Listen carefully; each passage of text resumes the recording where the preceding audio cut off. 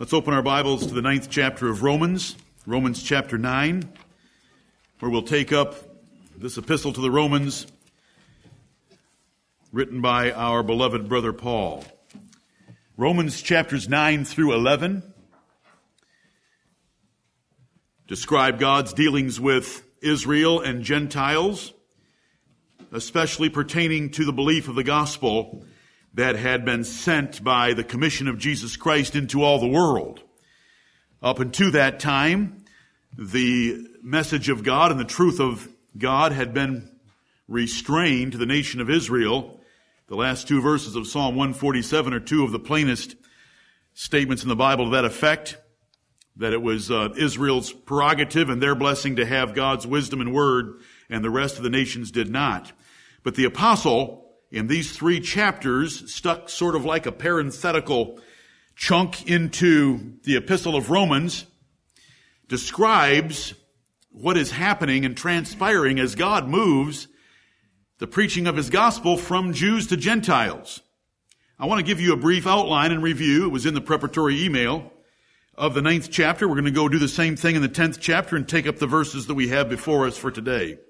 Romans chapter 9, in the first 5 verses, is an introduction, a very wise salutation, as the apostle describes the great blessings that Israelites had, and in particular elect Israelites.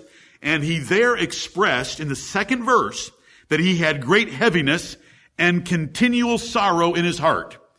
The apostle would not have great heaviness and continual sorrow in his heart against the will of God in election. He is not grieving that not all of Israel was elect. He is grieving that elect Israel that had the necessary means provided were not believing the gospel. And he's going to be pursuing that thought through these 3 chapters. But that's the first 5 verses. It's his introduction, his wise opening to calm Jews, that he loved them greatly. His kinsmen according to the flesh were very important to him, but that there was something seriously wrong that was provoking him to great heaviness and continual sorrow. Now in the 6th verse, he states the doctrine, and that is an election had taken place in Israel. For they are not all Israel which are of Israel. And he's going to go on and explain that, but the doctrine is stated in that 6th verse, and it's an important verse, the most important verse for the 9th chapter. After stating the doctrine that they are not all Israel, that are of Israel, elect Israel is only a portion of the nation of Israel.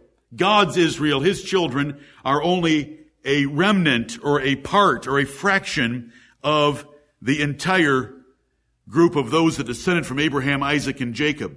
Having stated that there is an election and a reprobation in Israel, some chosen, others passed over, so that they are not all God's children that are Israelites or Jews, he then illustrates it from 2 examples in the lives of the patriarchs, verses 7 through 13. In verses 7 through 13, he deals with the children of Abraham, and then he deals with the 2 children of Isaac and Rebekah. And in both cases, he shows that one was chosen, the others passed over. One was loved, the other hated. So he illustrates the doctrine from verse 6 that was quite shocking to Jews who had assumed that by their national and natural pedigree, they were God's children. In verses 14 through 24, he proves his statement of doctrine by theology, because he deals with, is God righteous in doing this? Is God's a potter? Look what God did with Pharaoh. Look what Moses said about God from the Old Testament. I will have mercy on whom I will have mercy, and whom he will, he hardeneth. So he proves it from theology, and he comes down through verse 24. Then in verses 25 through 29, which are 5 verses, there are 4 quotations from the Old Testament, and so Paul proves his doctrine this time from their own scriptures that there had been an election in Israel, because the prophets had foretold the thing. And they foretold it many more times than 4, as they described there being but a remnant saved out of Israel. Then, in verses 30 through 33, he describes the phenomenon that's taking place. And that is the Gentiles are believing the gospel at a more rapid pace than the Jews, which is shocking considering the Jews were God's people and the Gentiles were God's rejected ones on earth. That's Romans 9. I need to break down things to get them in their pieces so I see how it all fits together. Now I'm going to go over it again very fast. Verses 1 through 5 are a salutation and state the problem. There is something going on in Israel that caused an apostle consternation. He states the doctrine that not all of national Israel are God's children or elect Israel in verse 6. He illustrates it by lives of the patriarchs. He proves it from theology. He proves it from Scripture. And then he states and shows the dilemma. The Gentiles are believing it, and they shouldn't be believing it. The Gentiles shouldn't be believing the message of God. The Gentiles are stone-worshiping, tree-worshiping, ignorant barbarians of the world in comparison to the Jews. And so that's Romans 9. Romans 10, verses 1 through 4, the apostle again expresses his desire and prayer to God for elect Israel that they might be saved. Proving that has already been done in previous sermons, and I'm not going to recover that ground. If you still think that the Israel in verse 1 is national Israel, you have such horrendous problems that they can't be dealt with short of hours, and I wouldn't deal with them anyway. Because if you haven't figured it out yet by the preaching that's been done, you're so confused in Romans 9, 10, 11, you're not going to make any progress toward truth. Because the apostle is not fighting the will of God that he has stated as being the will of a potter from chapter 9 to in chapter 10 say that he doesn't like what's being done and that he's going to work against God to save those that God has purposed not to save. That's impossible. Verses 1 through 4 are his introduction and the statement again that he has a burden for elect Israel, that he could bring them to gospel conversion.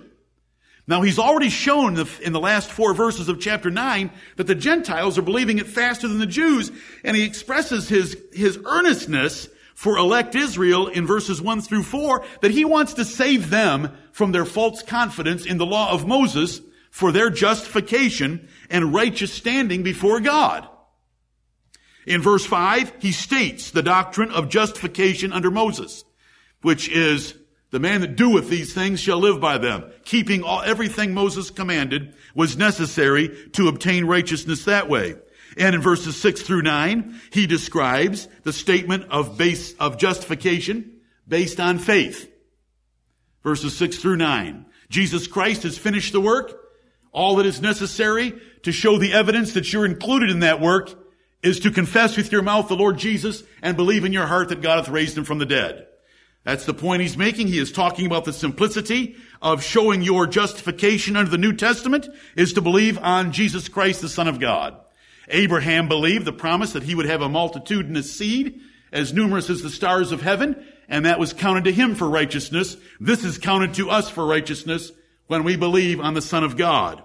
Verses 10 through 13 elaborate on verse 9 by stating that it is a universal proposition that Jews and Gentiles, both of them alike, the evidence is believing on the Lord Jesus Christ, and he shows by quoting a couple of different scriptures in verse 11 and verse 13. There's no difference in verse 12 between the Jew and the Greek. The evidence, the initial evidence, the commencing evidence that you are justified by the finished work of Christ is to believe the record God's given of his Son and to call upon his name. And we looked at various aspects of that. No man can call upon the name of the Lord Jesus Christ without being born again first. There are many that call upon the name of the Lord Jesus Christ that shall not be saved because they're not calling upon him in sincerity from a regenerate heart. We looked at various aspects of that. The apostle is not dealing with regeneration in Romans chapter 10, verses 1 through 13. He is dealing in the simplicity of how to get an elect Israelite saved from trusting the law of Moses. How do you get an elect Israelite saved from trusting the law of Moses? To believe that Jesus Christ is the Lamb of God, raised from the dead, and the full propitiation for sins. To believe on him and to call upon his name, that Jesus is Lord, that Jesus is Christ, that Jesus is the Jewish Messiah. That's what those verses are there for. They're not there to tell anyone that praying a short sinner's prayer of confessing Jesus with your mouth and believing in your heart is going to get you born again. Born again isn't even in the passage. We're talking about getting elect Israelites who are born again converted. They need to trust in Christ instead of Moses. They need to trust in the cross rather than the altar of the temple. And now we come to verses 14 and 15 where the apostle explains what I have just described about the simplicity of the New Testament can't take place unless there's gospel preachers that God sends that communicate His word so that people can hear the message of God's finished work through Jesus Christ and believe on Christ. That's 14 and 15. Verses 16 through 18 are the fact that the Jews were not believing it. The Jews were not obeying the gospel. Verse 17, which you hear so many times, really, in its line of reasoning, belongs back up there with verses 14 and 15 because it's describing the process that God ordinarily uses, and that is that in order to call upon the name of the Son of God, you have to hear the gospel. In order to hear the gospel, there has to be a preacher. In order for someone to preach, he has to be sent, and so forth. He goes through this chain, and verse 17 is just restating that chain. So then faith cometh by hearing. That faith, it's called the righteousness which is of faith. How does faith get drawn forth from an elect Israelite or a Gentile? God has to send preachers. Those preachers have to obey the call. Those preachers have to preach the word of God. You have to hear the word of God. You have to believe what you hear. Then you have to call. And verse 17 is saying the same thing. So then, faith cometh by hearing, and hearing by the word of God. Paul has interjected verse 16 to say they have not all obeyed the gospel. They. He's got a plural third party under consideration here that he's had in consideration from the first verse of chapter 9, and that is elect Israel, which he's restated in the first verse of chapter 10, and he's praying for elect Israel, that they have not all obeyed the gospel. For Isaiah saith, Lord, who hath believed our report? And I hope you read that in Isaiah 53 last evening. And verse 18 is similar, but I say, have they not heard? Is the issue of them not believing in verse 16 because they have not heard? Or is the issue of them not believing because there is another factor involved here? Right. Are you all with me on trying to look at this chapter and just see its pieces fit together? Why would he say of them in verse 16, they have not all obeyed the gospel? Why is that happening? And that is his concern. His concern is stated in the first few verses of chapter 9. His concern is stated in the first few verses of chapter 10. His concern was stated in the last few verses of 9, where he says the Gentiles are believing it faster. What is wrong? But they have not all obeyed the gospel. What is the issue? Verse 18 is restating that for us. What is the issue? Is the issue that they haven't heard it? Oh no, they've heard it. The chosen ministers that God chose in the beginning, his apostles, took that gospel everywhere. It was as widespread as the message that is preached by the sun, moon, and stars. Right. Everywhere. And the apostle actually quotes from, or uses words from Psalm 19 to express that universal presentation of the gospel. So I want to come to verse 18. But I say, have they not heard? Yes, these Jews have heard. Yes, verily, and he is dealing with Jews. He started out with Jews by calling them Israel in verse 1, and he's going to refer to prophecies right now about Israel as being those that don't believe, because he's going to describe the Gentiles as being the ones that do believe. So the Gentiles are not in verse 18. It's the Jews that are in verse 18. Right. But I say, have they not heard? Yes, indeed, they had heard. Yes, verily, their sound went into all the earth, the preachers that God had chosen, and their words unto the ends of the world. And so we ended last Lord's Day by pointing out that there are numerous places in the Bible that tell us that by the ministry of the apostles, the Great Commission was fulfilled in one generation before Jesus ended the Jewish state by destroying Jerusalem, just as he had said in Matthew 24:14, where he said, this gospel of the kingdom shall be preached in all the world for a witness, then shall the end come. And that end was the end of the Jewish nation. That end was the end of the Jewish temple, which is the subject matter of Matthew chapter 24. But now we are here in this 18th verse. And the sound has gone into all the world, but they are not believing it. In fact, in verse 16, the apostle had said, "Who hath believed our report?" So few were believing it that it was staggering. The rhetorical question issued by Isaiah in Isaiah 53, "Who hath believed our report?" Very few had believed it. The event that the whole nation had looked forward to its entire existence of 1,500 years. The event that had been prophesied in the Garden of Eden about the seed of the woman was happening. He had demonstrated that he was the Son of God, and no one was believing on him. He would say during his ministry, "You can tell by a red sky in the morning that it's going to be bad weather, or a red sky at night it's going to be good weather, but you can't tell that your own Messiah is here." This was shocking. Who hath believed our report? And so what is being introduced is there is something supernatural taking place that would cause people that should be believing not to believe. It's God's blinding, and I want to talk about that for a moment with you. Romans chapter 11 is going to be nearly exclusively about God's blinding, but it's being introduced to us right now.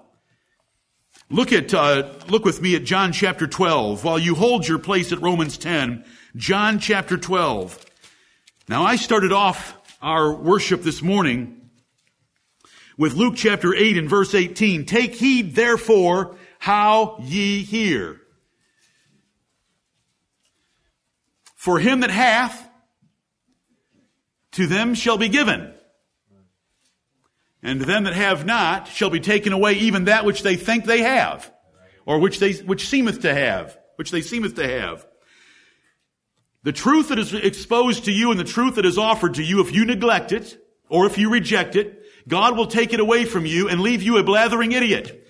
But the real judgment is that while he leaves you a blathering idiot, you think you know the truth.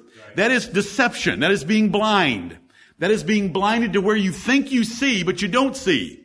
Jesus described the Pharisees of his generation as being blind that way. He came to open the eyes of the blind that they would see. When you neglect or reject truth that God gives, he takes that truth away. You don't know that it's disappeared. And if you didn't have much to begin with, he takes that away and leaves you with nothing, not even what you thought you had. But you don't know that. You don't look in the mirror and say, "I am a blathering idiot by the judgment of God." You look in the mirror and say, "I'm doing just fine the way things are right now. I'm doing just fine. I'm doing well. In fact, I'm better than those people over there at the Church of Greenville or anywhere else that they want to refer to. I see things clearer than they do." That's how it happens. It's happened throughout the Testament. So I'm going to give you a few examples of it right now. If you have truth offered to you and you embrace it and you love it and you tell the Lord you are not worthy of it like Jacob did, and you beg him for more and you humble yourself before him and say, "I am but a little child," more will be given to you. The rich get richer and the poor get poorer in the kingdom of heaven, and I love that economic system, and I hope that all of you love it as well. It is by diligence and faithfulness and good ground hearers that they learn more. But for those that want to come in and neglect a message from the high King of heaven given to the lowest on earth, which is you and me, if you want to neglect that, then he righteously, and I praise his glorious name, takes away from you any understanding that you even thought you had, but he doesn't give you the recognition that he did it. Right. That is blinding. The Jews did not think they were blind. The Jews thought that to follow truth and obey God, they should kill Jesus of Nazareth. Do you know how blind that is? They were rabid about it. John chapter 12. This is a horrible warning to all of us about the gospel, the truth and wisdom of God's word, especially about the Lord Jesus Christ, who is the beloved Son of the Most High God. Amen. John 12:37. But though he had done so many miracles before them, yet they believed not on him. That the saying of Esaias, that is Isaiah, the prophet might be fulfilled, which he spake, Lord, who hath believed our report? See, that's Romans 10. That's Isaiah 53. And to whom hath the arm of the Lord been revealed? Why can't anyone see that Jesus of Nazareth is the Christ, the Messiah of God? Therefore they could not believe, because that Isaiah said again, he hath blinded their eyes and hardened their heart, that they should not see with their eyes, nor understand with their heart, and be converted, and I should heal them. These things said Isaiah when he saw his glory and spake of him. That is Isaiah chapter 6. That's John telling you that I'm referring to Isaiah chapter 6 when in the days of King Uzziah, the year that King Uzziah died, I saw the Lord high and lifted up. Isaiah chapter 6, and he was so impressed, woe is me, I'm a man of unclean lips. The Lord said, who will go for us and whom shall I send? And Isaiah said, here am I, send me. You would not believe. Half of all missionary conferences, I would say, probably use Isaiah chapter 6, but they never go past verse 8. Do you know what the rest of the chapter is about? But I've blinded everyone that you're going to preach to so that nobody will believe it. I wonder why they don't use that. If you look at the second half of Isaiah chapter 6, but I don't want to get off on that track this morning. I want to stay right here and point out to you that what Paul quoted in Romans chapter 10 and verse 16, John used right here in John chapter 12. Who hath believed our report? And why haven't they? Why haven't they? I've just shown you the answer. Why haven't they? He hath blinded their eyes. He hath blinded their eyes. God's blinding of elect Israel, which Paul's going to deal with more in chapter 11. It's a profound subject. This is the church of God. Right. God is in the business of blinding or hardening various men, as the scriptures tell us repeatedly. One of the worst judgments God can ever give you is to blind your eyes and blind your heart. It's a horrible judgment. You don't even know it's happened. You know, we tend to think when we're looking for God's judgment, and I believe I have done this, mentioned this recently publicly. I know I do it in private a lot because some of you come to me and say, why isn't this nation, or why isn't this legislator, or why isn't this person, why isn't this rebel, crushed? Why hasn't lightning struck him? Well, there's judgment worse than lightning. Yeah. Listen, to have lightning cut you off before you can spend the rest of your life pursuing a lie is mercy. Right. Oh, yes, it's mercy. From your standpoint, to spend the rest of your life chasing the illusionary lie of the devil. From God's standpoint, multiplying your sins over and over for the rest of your life, death is far more merciful. But to be left thinking that contemporary worship is the worship of God and wasting your life pursuing another Jesus, right, and you don't even know it's another Jesus, that's a horrible judgment. And I hope that you'll remember that when you think about God's judgment. It's one of the worst judgments that God can give a man, is to blind him so that he thinks he's following the truth, but he's following a lie. Look at Isaiah 29. Isaiah chapter 29. Now, I just quoted to you from John 12, from Isaiah 6, and I've said that again now, but now let's go to Isaiah 29. Isaiah 29. These passages could be multiplied for hours. This is not some minor thing that God does. This is not some rare judgment of God. This is a common judgment. Right. If you want to know how many verses there are, it's not exhaustive, but it's pushing on it. Find the document on our website called, Is God the Author of Confusion? Yep. And it has been converted to HTML with all the verses in hot links so that you can just slide your cursor over them and up's going to pop a box with the verse in it. Take a peek at it. Be not high-minded, but fear, right, is what Romans 11 should be saying to us right now. We should work out our own salvation with fear and trembling. Amen. While we are sojourning in this world, we should sojourn in fear. God can just put blinders over your eyes that you cannot see, and you don't even know what you don't see, because what you thought you had has disappeared. And listen, if you embrace truth and love it, God will just open more to you. And the Lord has opened a great deal to us.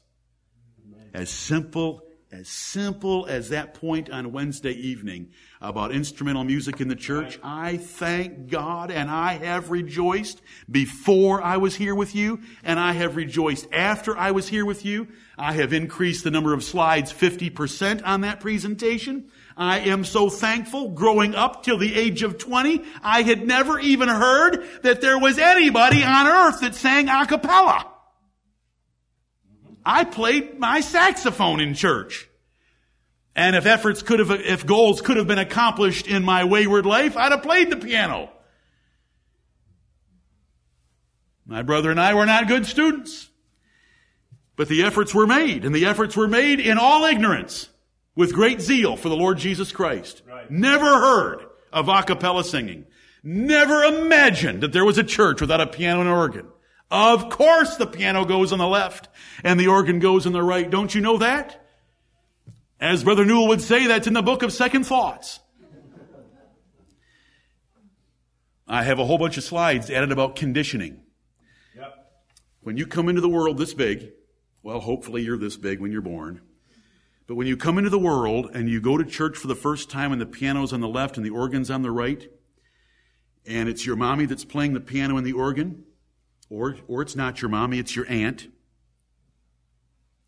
and you see it every day, and when you go visit other churches, you go visit other churches of like precious faith, or let's just say like faith, there's a piano on the left and an organ on the right, and of course there's the two flags that are there, so you just know it's the way it's gotta be. It's God's way. Because you've never seen anything else. It's called conditioning. When you grew up to be a Mormon, you believe that Mormonism is the truth. That's right. When you grew up as a little Buddhist, you grew up to become a big Buddhist. That's right. It's conditioning. Are you thankful for truth? Amen. I don't want to, listen, I don't need to preach that sermon again right now, but are you thankful for truth? I never heard of it, never imagined it. You know, they love Charles Spurgeon. He's the prince of pulpiteers, the greatest Baptist preacher ever. 20,000 in the Metropolitan Tabernacle in London, England. I've told you that a number of times. They love Charles Spurgeon because all of his sermons were published. He was so popular and famous that there were stenographers in the assembly that would write down every word that he said. The next day it would be in the London papers, his sermons. They've all been collected, thousands of them. All collected and put in volumes from here to that wall. And you can have every sermon that Spurgeon preached, and the Baptists loved Charles Spurgeon, but Charles Spurgeon would never have let a musical instrument into his church. Right. And as soon as he could get out of that pulpit, he would light up the finest cigar that could be bought in London and go home and have his glass of wine. Now, what's happened to conditioning? See, you get conditioned that when you go into the church and there's a piano on your left hand and an organ on your right, that's the way it's supposed to be. And when you go home, you drink milk, fruit juice, or water. And you wouldn't ever put nicotine in the same building with you. It's just conditioning. And you know, to ever be jarred out of that with the precious Word of God is a blessing. Amen. And now I'm off the subject a little bit, but I just want to talk about truth. Why can you see something that you never even imagined in your wildest imagination? By God's grace. Amen. God's grace and mercy. And it applies to so many different things, whether it be limited atonement of the Lord Jesus Christ, or regeneration before faith, or who is Elijah the prophet in Malachi 4, 5, and 6. Right. Do you know all these little things, as soon as you pick just 2 or 3 of these, we are in a minority that is so small. It's very small by God's grace. It's all by God's grace. Now, if we start fighting or balking against some part of this truth that He's given us, like that God hates divorce, and we start playing around and divorcing each other like so many churches do, well, God's just going to blind us and we'll end up with a piano and we'll be forbidding wine and everything will be messed up and we'll have regeneration on the other side of faith because God will judge us. Right. I just want to know, where is your weak spot? Because if you play around with that weak spot, okay, you want me to use a Bible term. It's an idol in your heart. Right. And it can be a child. It can be a marriage. It can be pornography. What is your idol? Right. In your heart? You know where I'm going, don't you? If you read the chapters last evening. But let me read Isaiah 29 to you. Isaiah chapter 29, beginning at verse 9. Stay yourselves and wonder. And the Lord is speaking through me to you. Stay yourselves, hold on, and wonder. Cry ye out and cry. Look at this phenomenon that's happening. They are drunken, but not with wine. They stagger, but not with strong drink.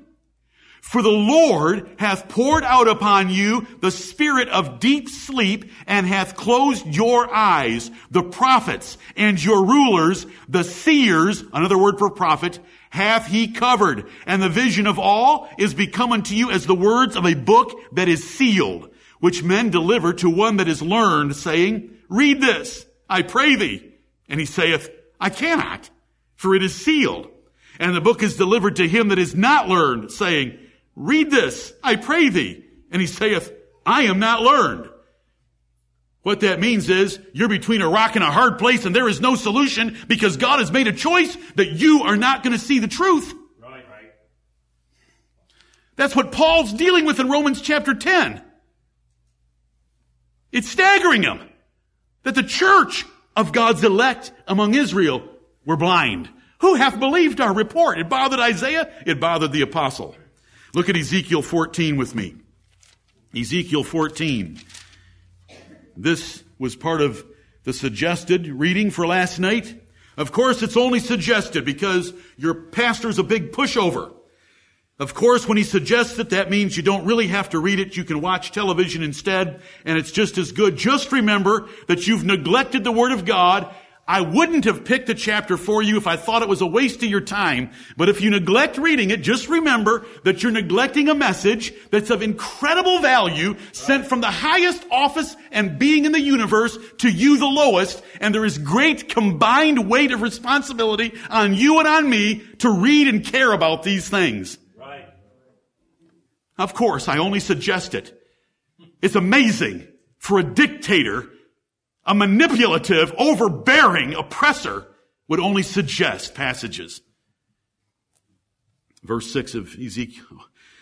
Look at verse 1. Then came certain of the elders of Israel unto me and sat before me, and the word of the Lord came unto me, saying, Son of man, these men have set up their idols in their heart and put the stumbling block of their iniquity before their face. Should I be inquired of at all by them? What is the answer to that question? No way am I going to be inquired of by men who come to me with an idol in their heart and a stumbling block that they've already set up. Well, I'm not going to do it the way that it's preached in our church. I'm not going to do it the way that's just a misinterpretation of the Bible. I am not going to follow that emphasis. I'm going to do things my way. Do it your way. Amen. I'm going to laugh with the Lord. Amen. Right. I'm not quite like Moses. I'm more like Ezekiel and Jeremiah and John. What are you doing here at the River Jordan? Now, Moses wouldn't have said that, but John would. Right. And I will. Amen. And I'm nothing, but I'm scared for all of us. Amen. I love truth. And to think of preaching and believing and practicing a lie, an untimely death would be a far better thing. Ezekiel 14:6, Therefore say unto the house of Israel, Thus saith the Lord God, Repent and turn yourselves from your idols, and turn away your faces from all your abominations. For every one of the house of Israel, this is the church of God, I hope you'll remember, or of the stranger that sojourneth in Israel, those are Gentiles that were converted, which separateth himself from me. When you depart from the word of the living God, and when you depart from God because you have set something else up as being more important in your life, he separateth himself from me and setteth up his idols in his heart, and putteth the stumbling block of his iniquity before his face, and cometh to a prophet to inquire of him concerning me. I, the Lord, will answer him by myself. And I will set my face against that man, and will make him a sign and proverb, and I will cut him off from the midst of my people, and ye shall know that I am the Lord. And if the prophet be deceived when he hath spoken a thing, I, the Lord, have deceived that prophet, and I will stretch out my hand upon him, and will destroy him from the midst of my people Israel. And they shall bear the punishment of their iniquity. The punishment of the prophet shall be even as the punishment of him that seeketh unto him. That Israel might go no more a whoring, but that they might know that I am the Lord their God. These things aren't preached anywhere. Look at Ezekiel chapter 20. Oh yes, there are a few exceptions to what I just said. That is the general rule that they are not preached anywhere. 99.99% of churches do not preach these passages ever. They don't even understand them. They don't even know they're in the Bible. They don't even know this kind of a God is in the Bible. Ezekiel chapter 20. And it came, verse 1, it came to pass in the 7th year, in the 5th month, the 10th day of the month, that certain of the elders of Israel came to inquire of the Lord, and sat before me. Then came the word of the Lord unto me, saying, Son of man, speak unto the elders of Israel, and say unto them, Thus saith the Lord God, Are ye come to inquire of me? As I live, saith the Lord God, I will not be inquired of by you.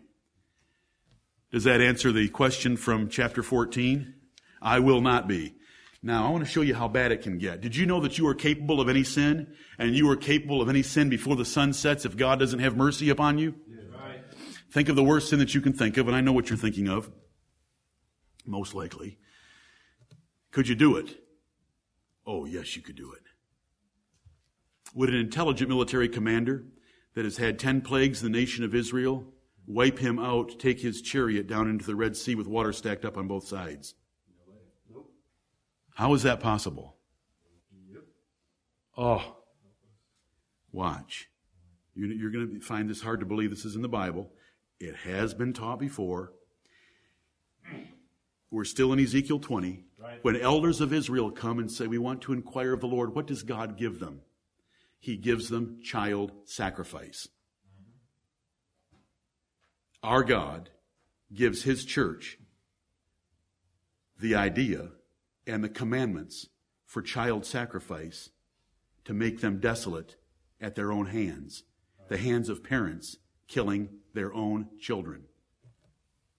Verse 25. You can see that in verse 24 there's a because. Ezekiel 20, chapter 20 and verse 24. Because. See, the because is there telling you, why did God do this? He doesn't do this because he's cruel. He does this because he's just. He does this because he's holy. He does this because they deserve it. Amen. Because they did the wicked things that are in the context leading up to this verse. Verse 25. Wherefore? Because of the because. Wherefore? I gave them also statutes that were not good. I gave them a religion and rules of religion that were not good and judgments whereby they should not live. And I polluted them in their own gifts, in that they caused to pass through the fire all that openeth the womb, that I might make them desolate to the end that they might know that I am the Lord. Meditate on that for a while. He turned them over to where they thought the religious rules of the Canaanites made perfectly good sense. That to show God how much I love him, I'll kill my children so that he could make them desolate. Hosea, Joel, Amos. Turn to Amos chapter 8. Amos chapter 8. Do you know that we live in the perilous times of the last days? Do you know that's the most important prophecy for you in the Bible? Telling us what it would be like and what Christians would be like in the generation that we live in? Does it say evil seducers shall wax worse and worse? Yes. Deceived? Deceiving and being deceived. Did we read last Lord's Day as I finished my morning sermon about those that didn't receive the love of the truth being sent strong delusion that they should believe a lie, that they all might be damned? Right. Is that in the Bible? Amen. Is that in the New Testament? Is that a possibility? Amen. Yes. Is statistically the likelihood of you believing the truth greater or less than the likelihood of you believing that damnable lie of Roman Catholicism? Less. Is it even close? Not even close statistically. Amos chapter 8 verse 11. Behold, the days come, saith the Lord God, that I will send a famine in the land, not a famine of bread, nor a thirst for water, but of hearing the words of the Lord. And they shall wander from sea to sea, and from the north even to the east, They shall run to and fro to seek the word of the Lord and shall not find it. In that day shall the fair virgins and young men faint for thirst. And it's not water and it's not bread that's lacking. It is the word of God and preaching of it. How many times do I have to hear, is there a church like yours in my city? Is there a church like yours in my nation? People have to go to the internet to try to find truth. They have to type into a Google search box, Easter truth, because there's hardly any pastors left that will preach Easter truth. Easter timeline, because there's hardly anybody left that will preach an Easter timeline. And on it goes. They can't get a plain explanation of Proverbs. Proverbs is such a wonderfully plain book. Much more could be said, my dear brethren. The time will come when they will not endure sound doctrine, but they shall heap to themselves teachers having itching ears, and they shall turn their ears away from the truth and be turned unto fables. And we are living in that time. And so God is blinding men. The truth is just disappearing from the earth. The prophetic truth that our fathers believed for 1,500 years about the Pope of Rome. And do you know how they sealed their confidence that the Pope of Rome was the Antichrist? Do you know how they sealed it? They didn't seal it by paying $5.50 for a ticket to Left Behind. How'd they seal it? Blood.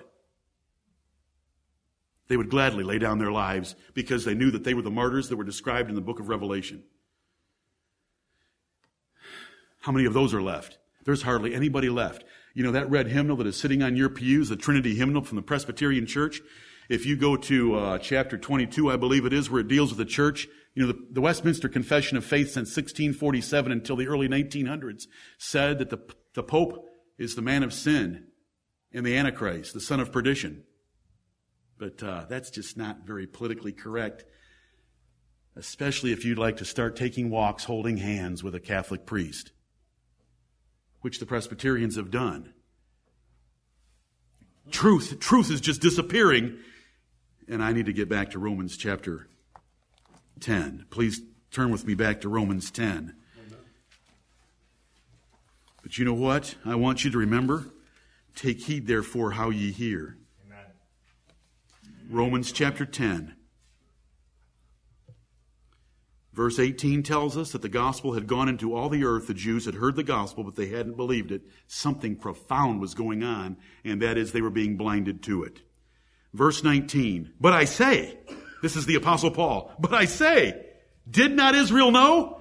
Didn't Israel know that there were warnings of this going to happen, and so they would have been on their guard not to let it happen? Did not Israel know? First Moses saith. Okay, holding your hand there, it's Deuteronomy chapter 32. Deuteronomy chapter 32 is a song that Moses composed before he died. This is not the song sung on the shore of the Red Sea. This is another song in which he swore that nation to obedience and what would happen to them if they disobeyed. Deuteronomy chapter 32. Deuteronomy 32 and verse 35 is that text used by Jonathan Edwards for his sermon, Sinners in the Hands of an Angry God, because there is some anger described in Deuteronomy 32 if his church were to disobey him. Deuteronomy 32 and verse 21. They have moved me to jealousy. Well, let's go back up. Let's start at verse 15. I'm sorry. I wanted you to hear the context. Jeshurun is a nickname for Israel. Verse 15 of Deuteronomy 32. This is in the middle of a song. It's a sweet song. But Jeshurun waxed fat and kicked. That's Israel.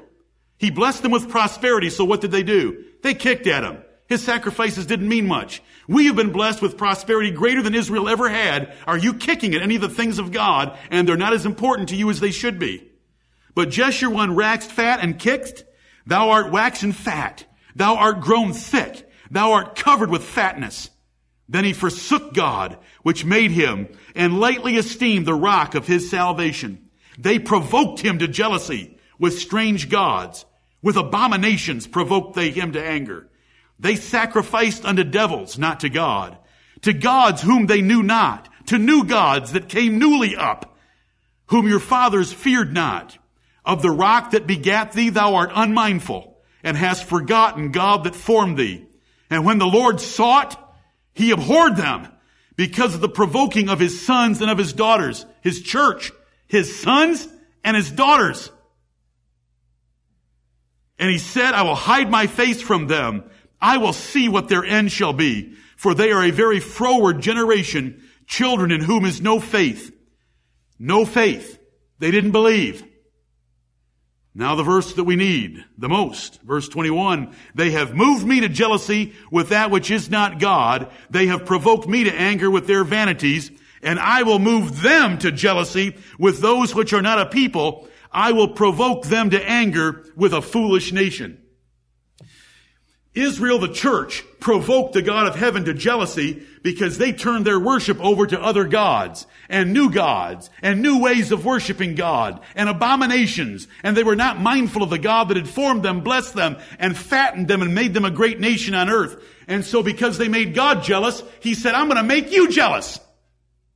I'm going to take my blessing, I'm going to take my gospel away from you and give it to the Gentiles. Those people that you despise, those people that you think you are better than, I'm going to give it to them and leave you without it. And so we have Romans 10 and verse 19. But I say, did not Israel know? Hadn't the Jews ever read the warnings that if they ever let go of their faith and did not hold on to the Lord Jehovah and believing on him, God would take the gospel from them and give it to the Gentiles? First, he's going to quote two prophets, Moses in verse 19, Isaiah in verses 20 and 21. First, Moses saith, I will provoke you to jealousy by them that are no people, and by a foolish nation I will anger you. He didn't use the word, the word that you can't use when you're talking to the Jews. What? Gentiles. He just said what they understood as Gentiles, but it just wasn't quite so much in the face. I will provoke you to jealousy by them that are no people, and by a foolish nation I will anger you. And he didn't tell them how he was going to do it. So Moses is a little obscure, but that's from Deuteronomy 32:21. A nice song. It's the kind of songs churches should sing. Right. When we talk about what we owe the Lord for all that he's done for us. And that's what Moses did. And then Moses went and died. And the Lord buried him. And he went to heaven. He came back down to the Mount of Transfiguration, as we heard in the back room for prayer this morning. So there is Romans chapter 10 and verse 19. Israel should have been on guard for the gospel with the prophecies that had been given by Moses about God blinding them. God foretold the Gentiles would be converted in this passage, so we can understand it perfectly. We know how Paul's using it. We've got the spectacles of the New Testament on. We can now read Deuteronomy 32 in those verses. We can read Romans 10:20 and verse 19, and we know what Paul's talking about. Right. It's Gentiles. It's the gospel. As it's described in the last 4 verses of Romans chapter 9, the Gentiles are believing it fast, and the Jews are not. What's happened? The prophecy of Moses is being fulfilled 1,500 years later. Because they didn't have faith in him, he purposed to leave them and to save Gentiles by faith. Because they made him jealous with their idols, he was going to make them jealous with a people that they didn't consider worthy of them. What perfect justice. This is our God. It's perfect. Did it work? Did the jealousy thing work a little bit? What will Paul reason in Romans chapter 11? He says, I'm going to do anything I can if by any means I might provoke to emulation those that are my flesh. What is emulation? Jealousy, the desire to compete with someone else. He is going to provoke the Jews and see if he might save some of the elect Israelites, because God held out a little bit of hope that there would be some exceptions pulled out of that blinded bunch. And Paul said, I'm going to use this jealousy issue to see if I can get them to believe. And it's going to be in Romans chapter 11, just that way. Romans 10:19. Wow. Did it work? In Acts chapter 13, when Paul preached in Antioch of Pisidia, and it says he left, and there were many Gentile proselytes that walked out with him. And the next Sabbath day, almost the whole city was gathered together. I'm not turning you there to save time. Do you remember? Almost the whole city. It says the Jews were moved with, 4-letter word, envy. A monotheistic God named Jehovah being presented to Gentiles with a Messiah that had come and paid for their sins, fulfilling the Old Testament scriptures. The Gentiles, almost the whole city, came together to hear it. And what did the Jews do? Did they join in the celebration? No, they were moved with envy. That's not the only time.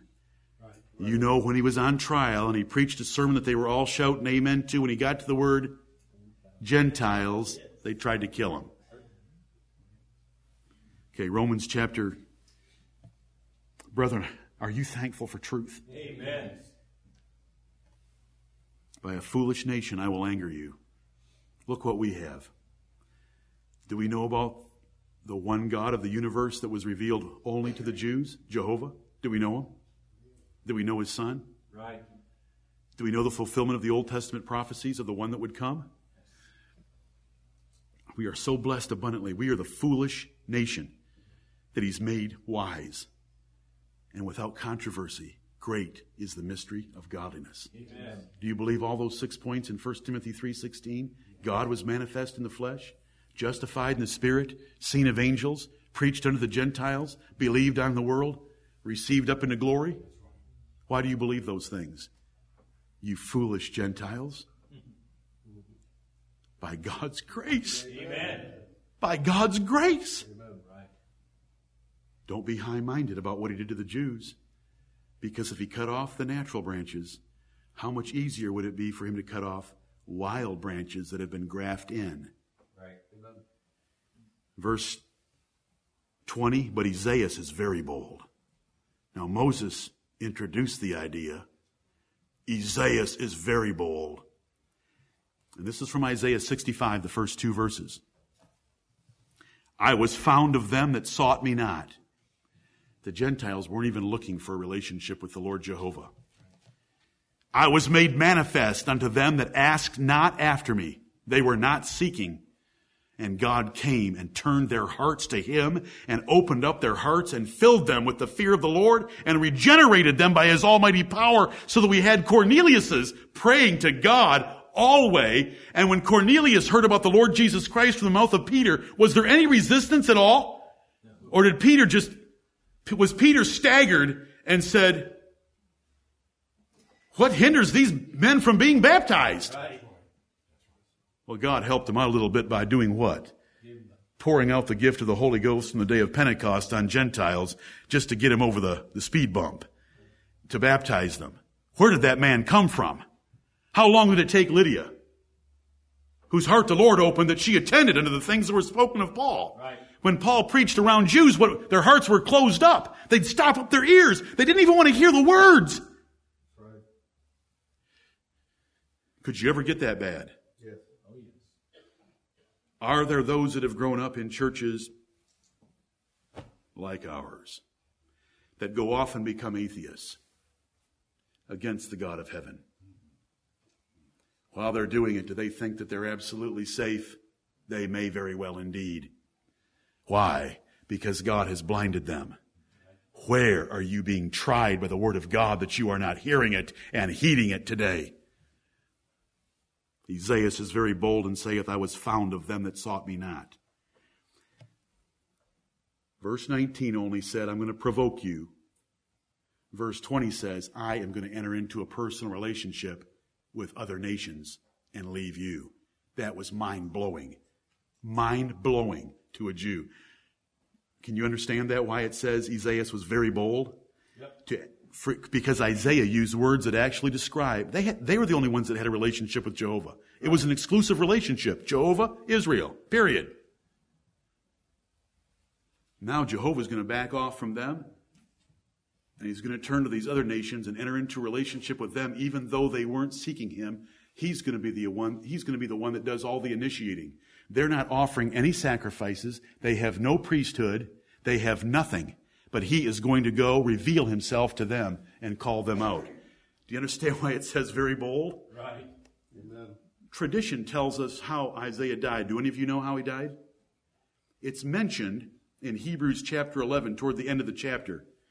I'll give you a hint. This might be a motion that helps. Now, he was sawn asunder. He was cut in pieces by a wood saw. Now, whether that's true or not about Isaiah, we don't know, but we do know that Hebrews 11 is in the Bible, and it says, they were sawn asunder.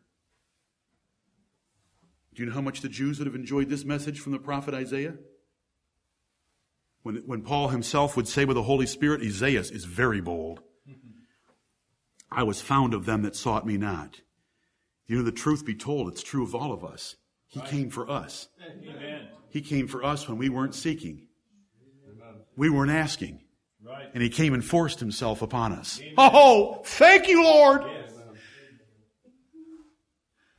Oh, Dad, I don't have any need of that where I'm going. Oh, he forced himself on me. Amen. Isaiah is very bold and saith, I was found. Have you found the Lord? Do you know what a miracle of grace that is, that you found the Lord? You weren't seeking him.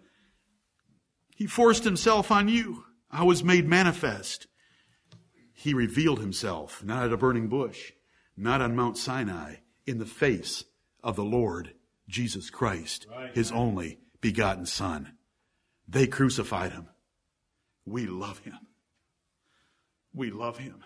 What made the difference? God's divine justice in taking the gospel. And do you know how he got it to us? By getting those chosen men to get frustrated with their own nation to where they would say, you're judging yourselves unworthy of everlasting life. Lo, we turn to the Church of Greenville. Right. I hope that it's that connected in your minds. Amen. You'd have never heard it. You would have never heard it. Right. We'd be painting a totem pole this morning. Oh, yeah. Verse 21, but to Israel, this is Isaiah 65, verse 2. Verses 20 and 21 are Isaiah 65, the first two verses. But to Israel he saith, look at this contrast.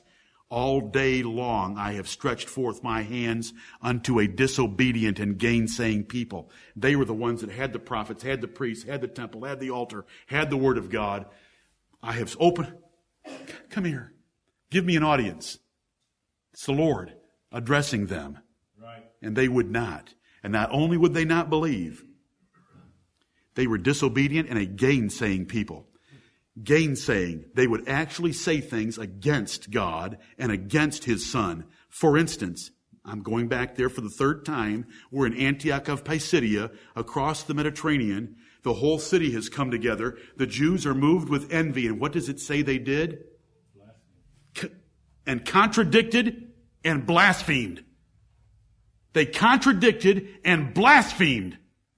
As the Apostle Paul was opening up the Scriptures and explaining their fulfillment in Jesus of Nazareth, they contradicted and blaspheming a disobedient and gainsaying people. They weren't just lacking in faith, they were filled with venom against the gospel.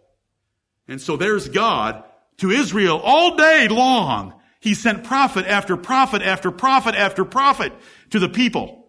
And they would reject them and stone them and kill them. Remember? The parables of the Lord Jesus Christ, he would send his servants, they'd kill him. They'd kill him. He'd say, I'll send my son. Maybe they'll honor him. And they killed him. But the Gentiles, how'd that Ethiopian eunuch leave the oasis to head on to report back to Candace, the queen of the Ethiopians?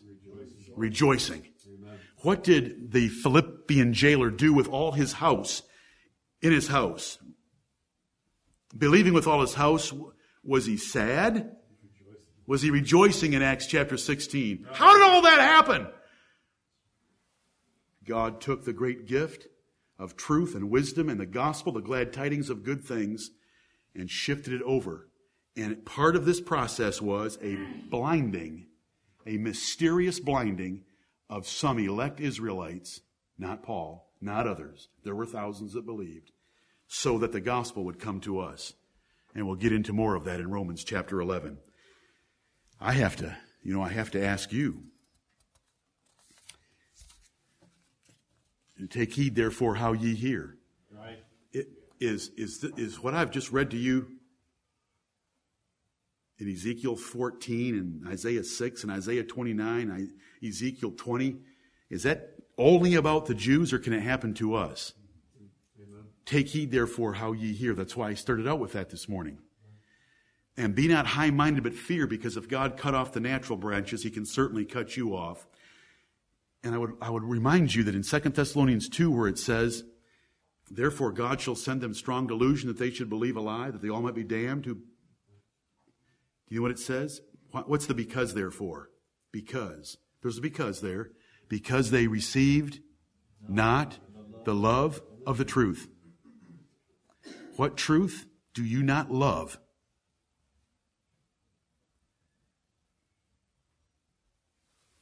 What truth do you not love? There had better be none. If there's truth that you do not love, the Lord is going to slide blinders over you in proportion to the truth that you do not love, and you will end up deluded. You will not know it. Will know it. He already knows it. You will not know it. So let's work out our salvation with fear and trembling. Let's bless the God of heaven who has saved us and sent his gospel to us, dumb Gentiles, foolish nation, people that were not really a people in the opinion of the Israelites. Look what he's done for us. Right. We have so much to be thankful for. We have so much praise and thanksgiving to give him. Amen. This is just dealing with the gospel. Let alone, he saved us first. Because in order for us to have believed the truth, we had to be sanctified by the Spirit first. Mm-hmm. And how are we sanctified by the Spirit? Because he chose us to salvation from the beginning. This is all in 2 Thessalonians 2:13. Take heed, therefore, how ye hear. The Lord says, I want more. I don't want to lose any. Are you with me? Amen. He's righteous in all his ways. I'm thankful for what he's done here. The apostle, when he gets to the end of the full explanation, do you know what he's going to say?